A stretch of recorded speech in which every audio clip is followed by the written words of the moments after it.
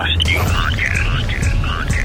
be conducting a conversation inside the music with Carol Riddick. Conversations Inside the Music, where we discuss the topics you think about when you're chilling with your fuzzy slippers and your onesie. Yeah! Welcome to Conversations Inside the Music with Carol Riddick. What's the deal? Yours truly, the magnificent DJ Jazzy Joe. Hi, this is Jill Scott, a.k.a. Jilly de Philadelphia. Hey, this is Gerald Beasley. Conversations Inside the Music. With my dear friend, the amazing Carol Riddick. So get ready to join in on the conversation and chill with us on another edition of Conversations Inside the Music with Carol Riddick. Well, hello, and welcome to today's edition of Conversations Inside the Music. I'm your host, Carol Riddick. Our guest is a former radio show host, musician, educator, curator, and a multifaceted contemporary jazz bassist and recording artist. He's the artistic director and co-founder of his very own Bass Bootcamp and curator of the world-renowned Unscripted Jazz Series. And he's the president of Jazz Philadelphia and the official musical host of the Berks Jazz Fest. Family, welcome to today's conversation with none other than Mr. Gerald Beasley. Well, hello, Gerald. Hey, Carol. Thank you for that wonderful introduction. I feel like I am somebody. Thank you for welcoming me. I do appreciate you. You are awesome. And I'm so excited to be a part of this. This is great. I am so happy that you have agreed to be a guest. So I read in an article that quotes you as having said your uncle, Ira Tucker, Grover Washington Jr., and Joe Zawinul shaped you personally and professionally. Would you speak to that and just tell us how and why? Oh, yeah. Thank you for asking that wonderful question, because those men really poured into my life, starting with my uncle Ira. So Ira Tucker, he's no longer with us, but he was a legendary gospel singer. Mm-hmm. And growing up, the Dixie Hummingbirds was always part of the soundtrack, hearing his music. And when my father passed away, Uncle Ira came to me and he said, "Don't worry, I'll be your dad now." And I didn't know how to take that, because my father and I were so close. I was like, this is really weird. I know it was meant to be loving, but I didn't understand it at first. But what he meant was, he was going to supply me with the thing that I needed the most at that period in my life, which was to launch me into a career in music. Because prior to that time, I thought that I would be a lawyer. I was an undergrad at University of Penn, but I was basically very lost, because after my father died, I went into like this dark period. It was totally unexpected. It was really struggling and emotionally. And he said, "Well, I got you." So what he did was he put me to work, because Uncle Ira at that time was not only singing, but he was producing records. So he called me into the studio again and again and again. I played on maybe 10 albums for him. And it really gave me the confirmation that I could earn a living as a musician. So it really jump-started that part of my life, and was very affirming, because I had never really thought of music as a real career. I just thought it was something that I loved.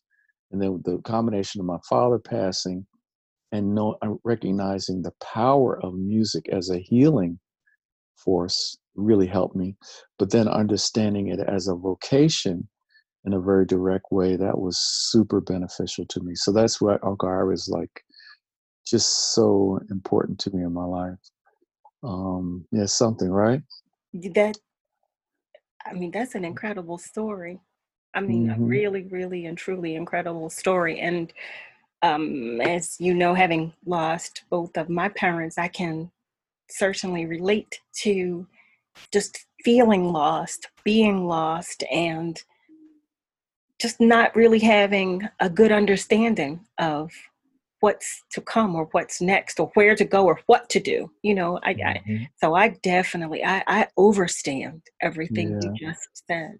And that's one of the things you and we talk about. We talk about trying to what it's like as an artist. You're navigating your own world and your own feelings while you have this expectation to pour into other people through the music. And I have to say, if for those of in your audience that gets a chance to see you perform live, they may have heard you on the recordings, but to see, it's really cathartic. I think for us sharing the stage with you, and for people listening to you, to see you kind of channel those deep emotions. It's never with you. It's never just songs, but it's really healing, and it's very cathartic. And I'm just grateful for those experiences to be with you, walk with you as you're going through those things. And I always say that music doesn't solve everything, but it helps until the real solution comes, which in my world, it's Jesus Christ. That I think that music is, and the arts, they are just so important in our life. But ultimately, I think the thing is to have a God-centered life, and that's the ultimate solution. But sometimes you need something with flesh and bones on it, or something that can speak to you in a way that is very direct and meaningful. And again, music does that. Don't you agree? Oh, I agree wholeheartedly. And I thank you for the compliments that you just extended to me. And that is exactly what I feel, when interpreting a body of work. It's a release for me. It's therapy for me. And I typically feel the energy that's in the room, and the spirit that's being shared with me from those who are listening and participating, because Mm-hmm. everybody is a participant, as you know. And it makes me so full that I can't help but share what I'm feeling. Oh yeah, we've had It's some very times on stage that were just, wish I could magical. yeah, I wish I could bottle it, because when I Oh, try to describe it to people, it never does it justice. They just have to see for themselves, really. and I believe that's it in a nutshell. It's our spirit together that's contributing to that moment. Of course, the one Yeah, and only is the reason, and that is God. Just to share spirit, time, space, and to be in the same space. yeah, It, yeah. there's no other feeling to me. That feels so wonderful. I've told people, when I listen to you play, it's like, for me, it's like studying a painting made by Mm, different individuals with different backgrounds, because mm. you'll play something and then you'll go somewhere completely different. But to look at you and to see you, you appear to be walking along the same road as when you started playing the song. So that has always been fascinating to me. And you don't look like you've gone in another direction. You look like you're in the same. How does he That's do that? interesting. See, I've never heard that description of my playing before. That's fascinating. It does. I do allow music at its best, or those moments when they're at their best, I allow it to transport me, and I think it's one of those things you can't really force, but it feels good when you kind of just let it take you somewhere. Mm-hmm. And then you're able to express whatever it is that you're feeling. Um, those are the kind of experiences you just want to bottle and have everyone share in that, not just receiving it, but be able to have those moments too, where you're transported from the everyday and mundane, thinking about how the arts also create a world that you would like to have, and not just the world you have. Mm-hmm. I think it's so important for us to think about that these days, that we can certainly, the arts can be reflective of the times, but they can also be helpful as we try to recreate a new world. So when you go into performing, you're making a statement about your life, but you're also making an aspirational statement about what you would have Mm-hmm. music or painting be, or a story. What would you have it be? And I think arts do that in a way that no other idiom does. I agree with that. I definitely Mm, agree with that. I would like to go back to the question I asked about the three individuals.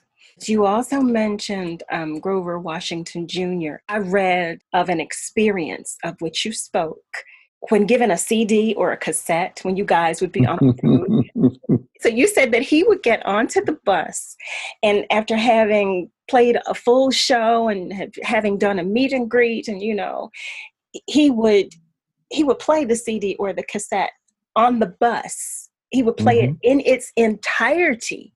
Oh, and yeah. you all would listen to it. Would you share? Yeah, that's a great question, because as you just kind of described, you kind of painted the picture of, a band. We're on the road with Grover Washington Jr., it's maybe 7, 8 people in the band. And we will have traveled all day on a tour bus. We'll have done sound check, a full 2-hour show, sometimes at least 90 minutes, but often it could be 2 hours. And then he will have done the meet and greet, and now standing at the backstage door, or maybe even in the venue, someone will have handed him a CD, an aspiring artist. And see, if it were me and you handed me your CD, it probably would go in the stack of CDs that are behind me, like where I would eventually get to it. Yes, eventually. Eventually, yes. And if I know you, that eventually will be sooner, right? Exactly. If I don't know you, I don't even know what to do, right? I know. But Grover, he would take that CD you'd hand him, and as you just described it, he would put it in the CD player in the bus, on a tour bus, and all of us, dog tired, would have to listen to this CD. And I was like, why are you doing this? You're Grover Washington Jr. Like, what do you think you're going to find in a CD? Like, how are you going to, why do you? And so when I asked him, he said, you never know what you're going to hear. And he said, everybody's got something to say. So that showed you his respect for people and people's artistry on wherever they were in that continuum of growth as an artist, that he could find something valuable in somebody who's just getting started, just as much as he could find in listening to a seasoned professional, because that was his spirit. It was beyond music, where he had just this love of people and a respect for, what people were endeavoring to do. And from a practical standpoint, he also was aware that you might hear something in even the most novice performance that could be inspiring. So it was really, and the part about my reaction to it is that I definitely want to grow in that area.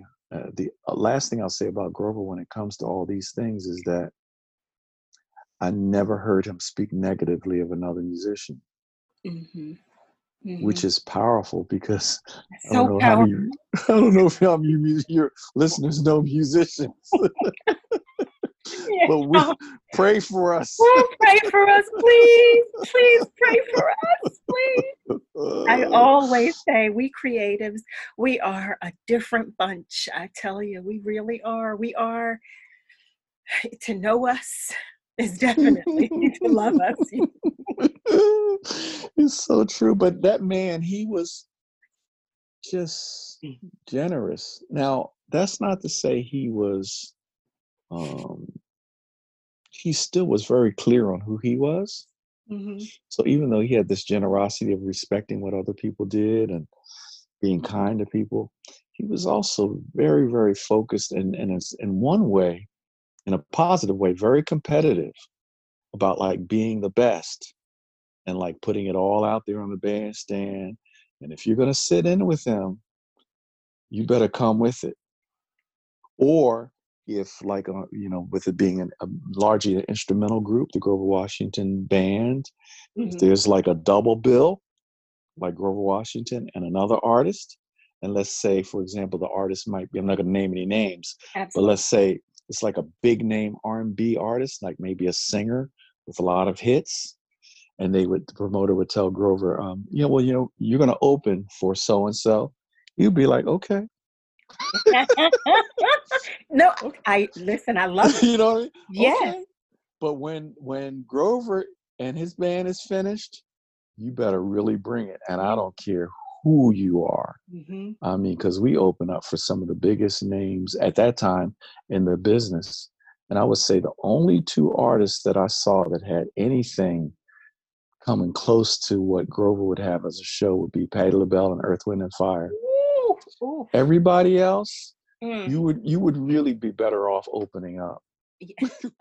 Love that story, and I love it so much because I've always said, like, you know, when I've been asked by other musicians, you know, you don't mind opening, you know, no, you don't, because you're always supposed to bring your A game. You're always supposed to do the best that you possibly can, and if you do the best that you possibly can in any situation, then there are no regrets. There are no regrets. You know, you've enjoyed yourself. You've done all that you could do in that moment. So, no, it's okay. Yeah. Now I can go and enjoy the next person. That's true. And I do know that about you because you've been in some big stages and some fantastic festivals and places where you're like, okay, Carol Riddick, she's going to be your opening act. But I know, and I've actually heard from people who were at some of those shows. I never told you this, but they were like, "Oof!" When Carol got done, we basically felt like the show was over.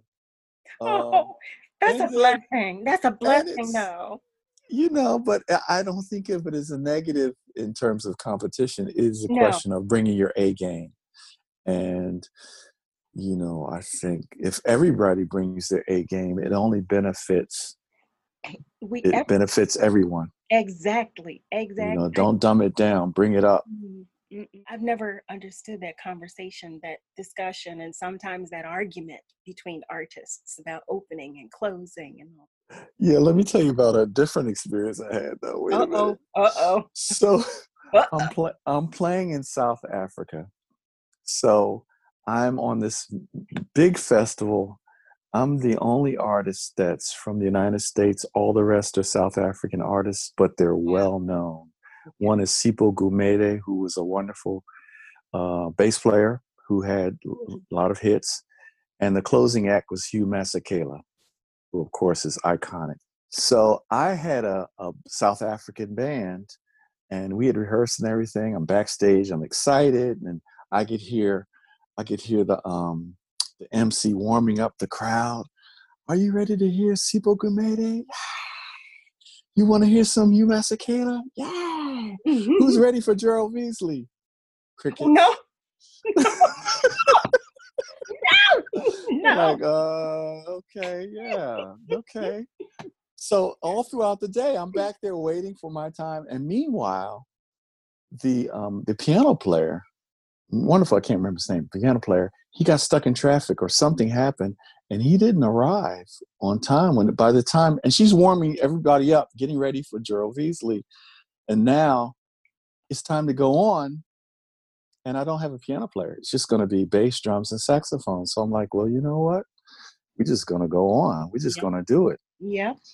But Hugh Masekela comes to my dressing room.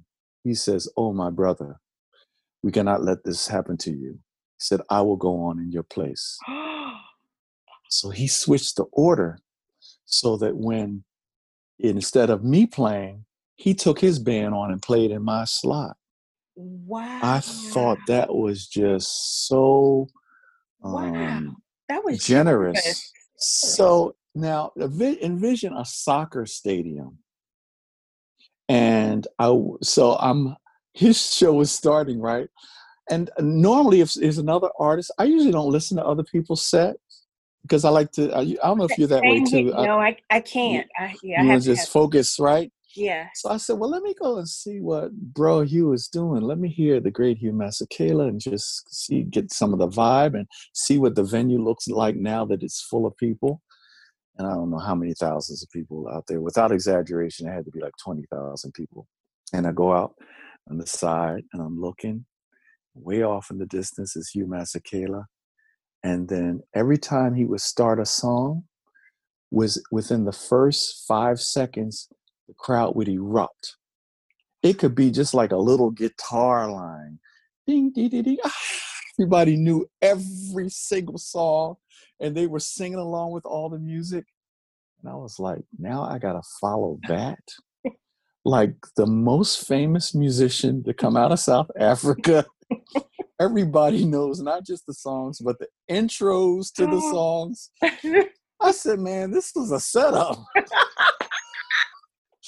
So, he finishes his show, and it's, that now is like, are you ready to hear Gerald Beasley?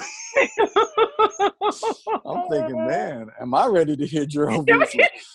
So I get out on stage, and now meanwhile, remember what I just said, that people were singing along with Hugh Masekela's music, like all of it. And I'm like, these people, they don't know me. They're not even going to know my music. But we start playing. First song was a song from my first album called Fly Spy. It had a nice groove. And people, I could see them start to warm up to it, even though they didn't know it. And they were kind of moving along with it. It felt good. Then the second song, I did Country Preacher, which is, you mentioned Joe Zawinul, was a Joe Zawinul song. And like midway through it, playing the melody, I hear people singing along with the melody. Oh, wow. And then the next song, people, once they figured out the melody, I'm talking about thousands of people just started singing along.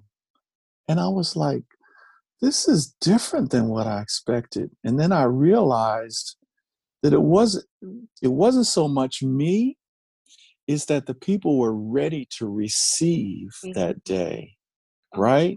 Wow. And so my real job was just not to get in the way. And then I realized, someone had told me later, that the name of that town was called Mamelodi. And that was the name of the festival, Mamelodi, which means Mother Melody. Oh, wow. Talk about design and orchestration. I know. So these people already primed for whatever I had to bring. Wow. And it was just a lesson in, again, on what we're talking about. It's bigger than just your own connection with the music or your ego or what you want to achieve. It's bigger than that. People need it, and often they're ready to receive it. We just have to get out of the way. You and I have had that conversation so many times, because we've had that, an experience that confirms it over and over again, about getting out of the way, and how it's not about us to begin with, that, we are merely the vessels. We have been graciously given gifts to share. But as long as we get out of the way and we let our gifts do exactly what they do, God has his way, and he's always going to have his way, but he has his way. Yes. And we get lucky, we're blessed because we're the recipients of it as well, which is, why I always say to you, when we work together, I'm so full because we, we both have that same understanding, and you have always, you've done an incredible job of choosing other musicians who are like-minded and of shared spirit. So it's an even bigger experience for me. Because sometimes there is mixed spirit in some circles. Yeah, that's so true. Yeah. But with you, I always wanted to work with you. Always. I didn't know what it would look like in terms of an actual project that would be worthy of everything that you have to offer. But I always, I had this idea of like, that we're kindred spirits. And I had, even long before I ever invited you to do anything, I just always knew that was one of my objectives, was to make music with you. Yeah, for a long time. I just felt that it would be a wonderful combination. I just knew it. Now, I'm not in saying that, Carol. Okay. I have to say, now listen, tell me how you feel about this. Okay. That doesn't always work out just because you Ooh, think no. that it's going to be a good match with another musician or artist, right? Yes. Oh, I have had that. Right? It Man. doesn't always work No, out. it doesn't. And you know, it is interesting to me because I too have had that. Like that that that feeling, like it's strong when you feel it. You're like, you know what, we need to work together. I just Hmm. feel like we would just create some great music together, and then Hmm. you either meet the individual or you just so Mm. happen to share the same space, and it's not at all what you thought it would be. What do Um, you think that is? Because I think about that. It's like, because I can, that same example, then I can go back to enjoying the person's music, but just know that that connection is not for me.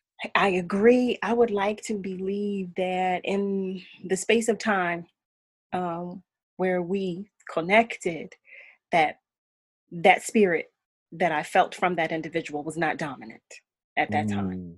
So I allow myself to accept that that spirit was just not the dominant one I think in that space makes and time so that much, we in the space and time that we connected. that makes so much sense to me. There was an artist whom, so Roxanne and I don't know if you know this, but I don't want to get too deep into it and make it too personal, but we encountered a personal problem that was really heartbreaking, where we lost a little baby girl in the 8th month of our pregnancy. And there was a particular song by a particular artist that really spoke to me. I know you've had these songs like Hmm. that you connect with at a certain period of your life, I still do. right? And people, and you as an artist, that we will also have those songs where it's like it's more than just a song. It's Hmm. like speaking to you at Hmm. that moment. It's ministering to you in Yes. the moment when you need it. So I happened to be on an event with this artist years later. And I went to her and I said, "You don't know how much your song moved me." And I explained what my wife and I had gone through. And just, I didn't want anything, but I just felt this need to express it. Man, you would have thought I had 3 heads. She was like security.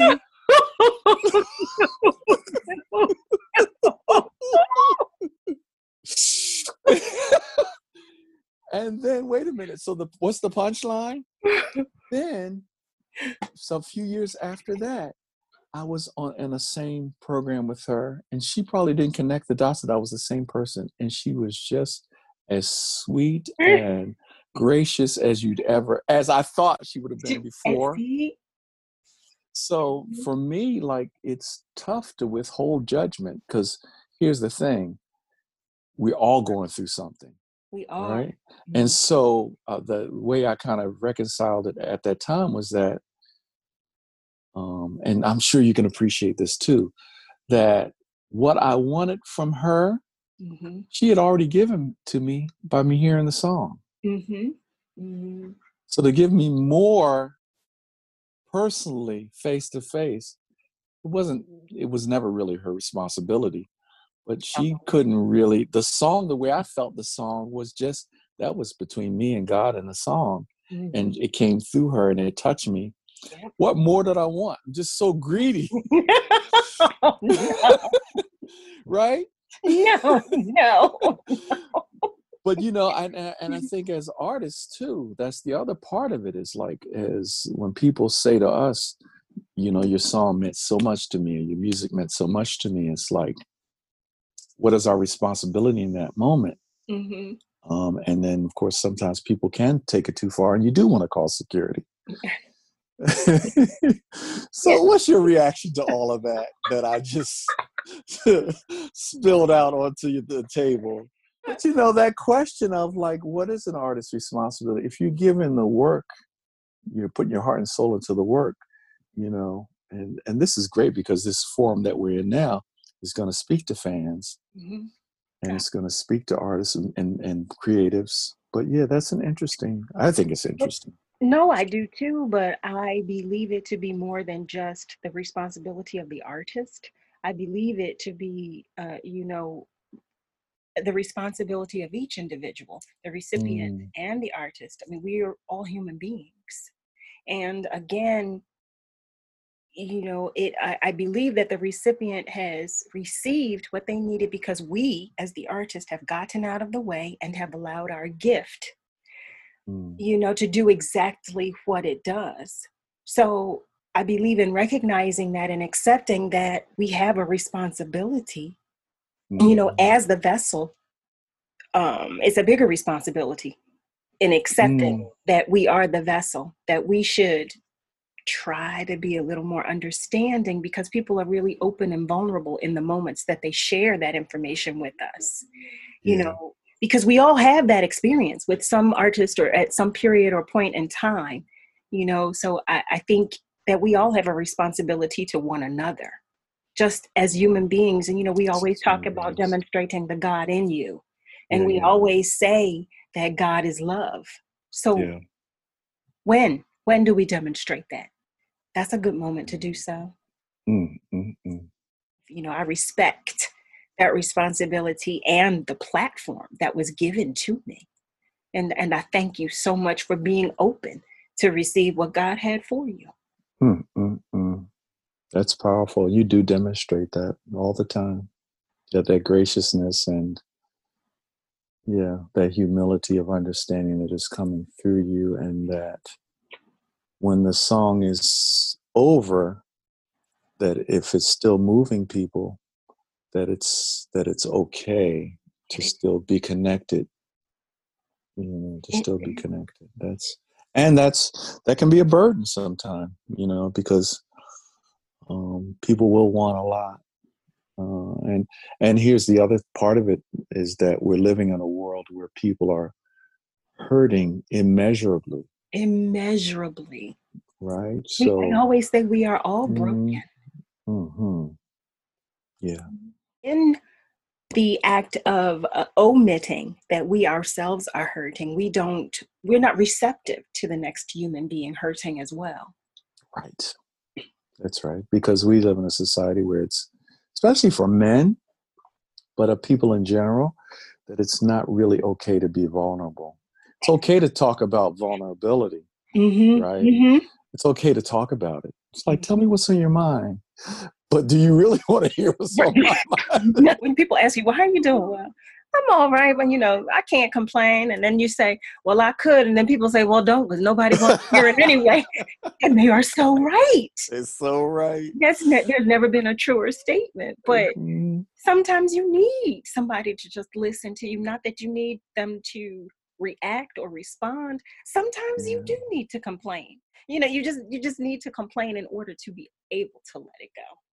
that feels so right. And, we talked about this recently, how we live in a time too where we can take the masks off, the masks that people wear, especially people who are public figures, the mask that you have to wear to present a good image in the social media world.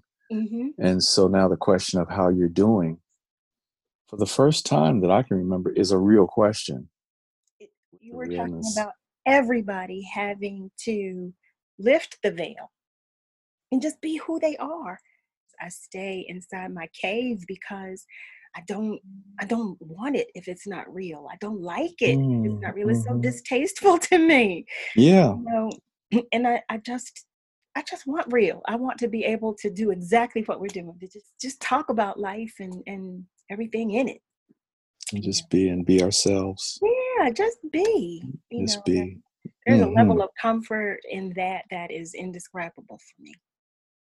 Yeah, yeah. I feel that so strongly.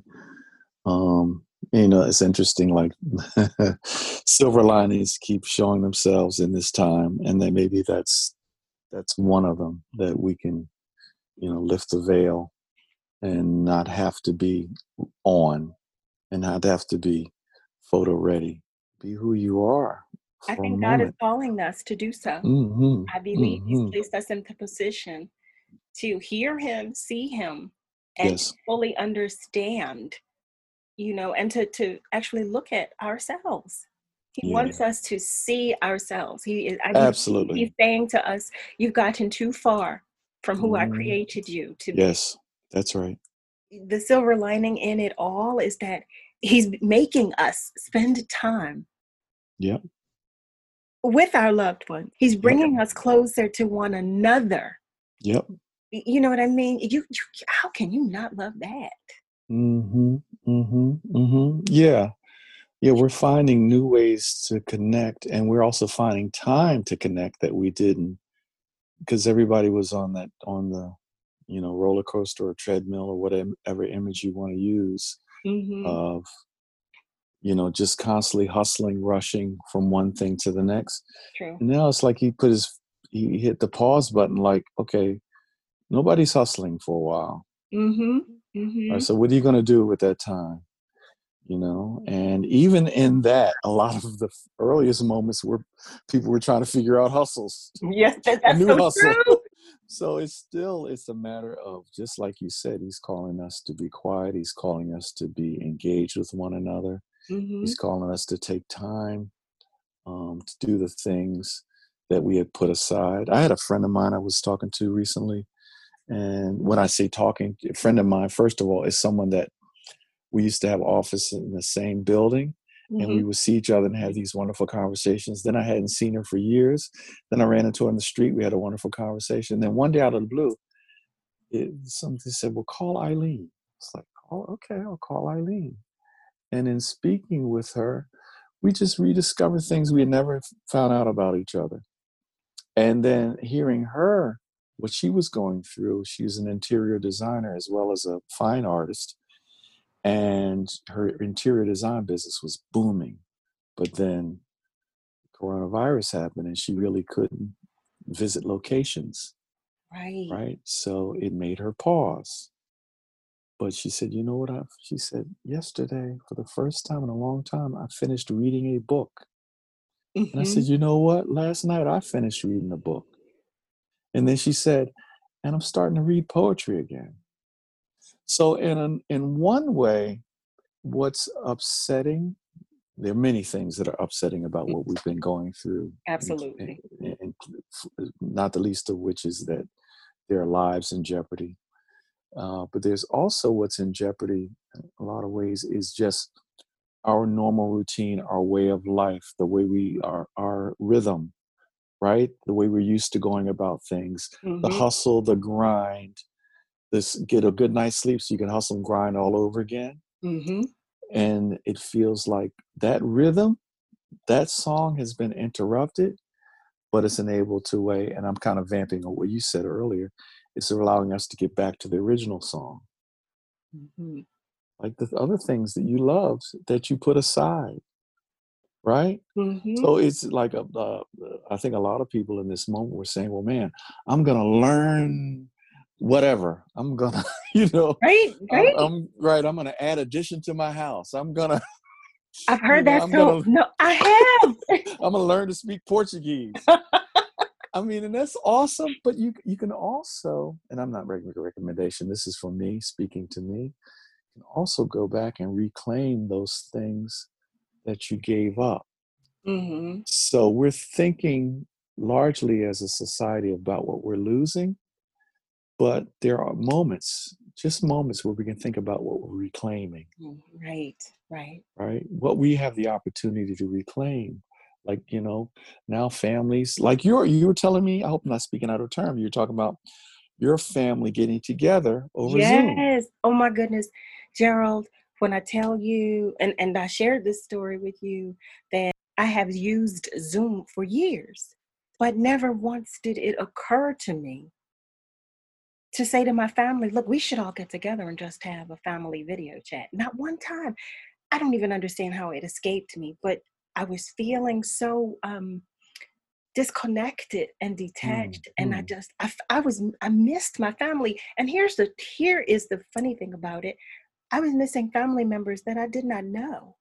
I said, I need to know you. I want to know who you are. I don't know all of my family, and I just need to love up on you, and I need that in return. It was amazing how many members of my family called in, and in the first call they said, "Oh, we want to do this every week." So this past week we started playing games now. So this past week we just played Family Feud, and Oh, wow. That's awesome. Because in a way, that's how families used to be. Families had the opportunity to be together and act together because at one point families lived together. You know, not just the nuclear family, but the extended family would live in the same neighborhood or area, if not the same house. And so as we've become more disconnected and people got busier and busier, then we would look forward to the family reunion, right? And what you're having now is like you're having family reunions every week without the potato salad. Yes, I know. Well, listen, I don't need any potato salad right now. I have a question for you. I want to skip all over the place, but I want to skip and ask you. We did not go into the third person that influenced you. Because my answers are so doggone long. No. But no, I want to ask you, I want to go back to that. But right now, I would like to know if there is someone on your radar of whom you feel we should be aware. Yeah, so that's a great question. One of the people that comes to mind is a wonderful pianist. His name is Eric Wortham. And Eric is, yes, right? Eric is a phenom. And so listen out for him. He is so, I think he stands right at the intersection of like classic musicianship in terms of like command of his instrument, but with a modern sensibility. I mean, somebody who grew up with a sensibility for jazz and classical music and hip hop and R&B and pop music. Some of your audience may know him from his work with Adele and people Jill. Exactly, and Jill Scott. And with me. And with you, right, that's right. So I'm preaching to the choir, exactly. But I think he is someone that, you know, people should really be aware of, Eric Wortham. Two other folks that I'll recommend who are from this area who I really adore. They both happen to be ex-students of mine on bass. One is Jonathan Smith, who's a phenomenal, very creative composer, producer, fantastic bass player, who has, I think he's going to release his second CD. And another is a young man by the name of Jake Lashinsky, who has a band called Swift Technique, which is like, they're like a funk band. And I mean, he has been so dedicated to that band for a number of years. And he's like Clark Kent and Superman. If you just run into him in the street, he doesn't wear glasses, but he could. But when he gets on stage, he is just unleashed, phenomenal, high energy musician. And they're doing some really interesting work. Their latest single features Lady Alma, whom I love and adore. Exactly. So so look out for Swift Technique, look out for John Smith and Eric Wortham. Those are good. Those are my choices. Ooh, 3 great choices. And Carol Riddick, keep her on your turntable, keep her on your Spotify playlist, keep her everywhere. Just whenever you feel like you need adrenaline or a vitamin, just start typing. Go CA and the rest will populate. And the rest you know what? I have to say, with regard to Eric Wortham, he and I co-wrote, along with Adam Blackstone and Steve McKee, one of my signatures, my signature song, A Better Me. Oh, I didn't even know that.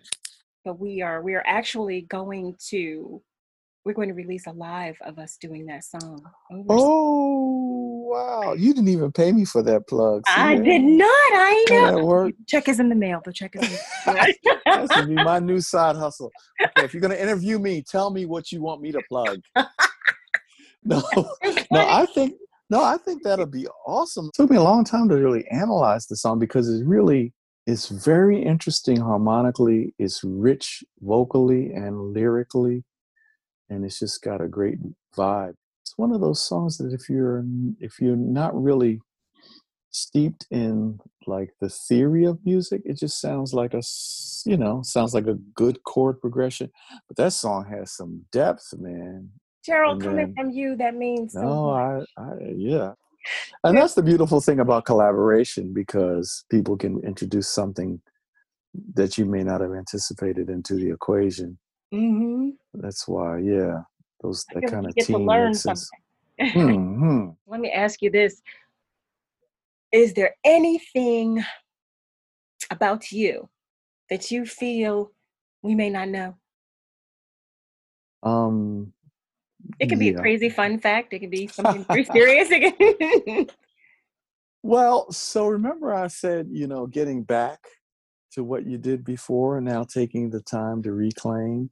I Yeah. started working on a novel Really? a couple years ago, and I put it down. But I don't even have a good reason why I put it down. I think one of the reasons was it became really so complex, and not intentionally, Mm-hmm. but all these characters kept introducing themselves to me, and all these kind of interwoven plot lines kept introducing themselves. And I was like, you know what, this is crazy. Maybe maybe I'm losing my mind. No.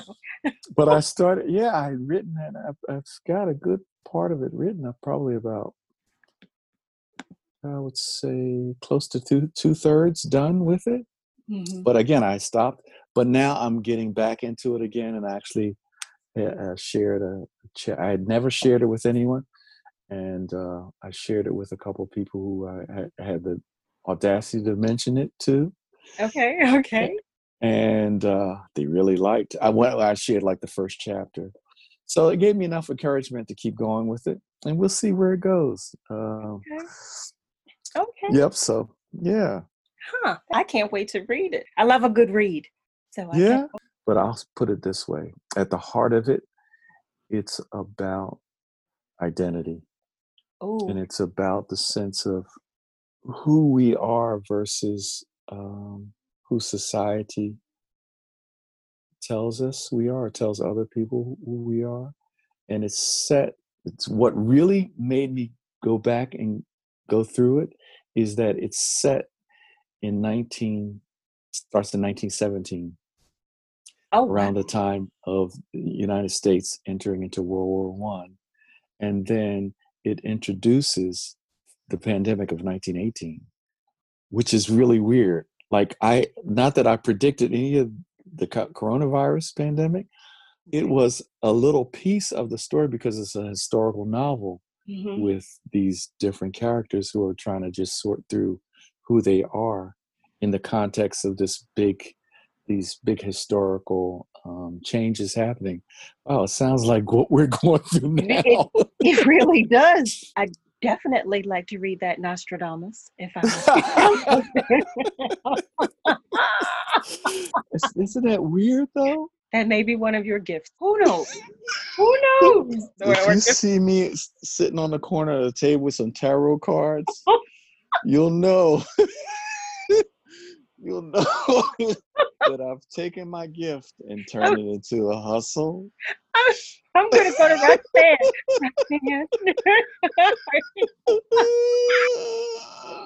You're making my side hurt, Carol. Oh No, my God. Yeah, that's oh my goodness. Well, you know terrible. what? I have to say, I thank you so much for everything. And Oh, bless you. I mean that to, that's inclusive of you sharing your gift and your space and your time and your energy with me. That's for you and Roxanne welcoming me in every way. I don't know that I could ever thank you guys for the contribution that you've made to me Oh, and my it's life. mutual. It's so mutual. So We are just proud to be your friend and proud to work with you artistically and to kind of share this journey together. thank you. You're welcome. Please extend my love to the I family. will. Give Absolutely. Roxanne extra hugs and kisses though from me. I will. I'm gonna put my mask on right now. Yeah. And do that. Yeah. Oh, terrible. Love you, Carol. Love you more. Thank you, guys. Well, family, that wraps up another edition of Conversations Inside the Music with yours truly, Carol Riddick. Once again, thank you so much for joining the conversations. If you like what you heard, please tell a friend. And be sure to check out prior interviews on our YouTube and Facebook pages or any media stream where you typically listen to your podcasts. Be sure to subscribe to our YouTube channel and be notified when new episodes are available. You can also follow us on YouTube, Facebook, and Instagram at Conversations Inside the Music, and on Twitter at Chat and Chill, so you too can join the conversations. See you next time on another edition of Conversations Inside the Music with Carol Riddick. Be good to you and to those around you, and remember, to whom much is given, much is required. Conversations Inside the Music with Carol Riddick.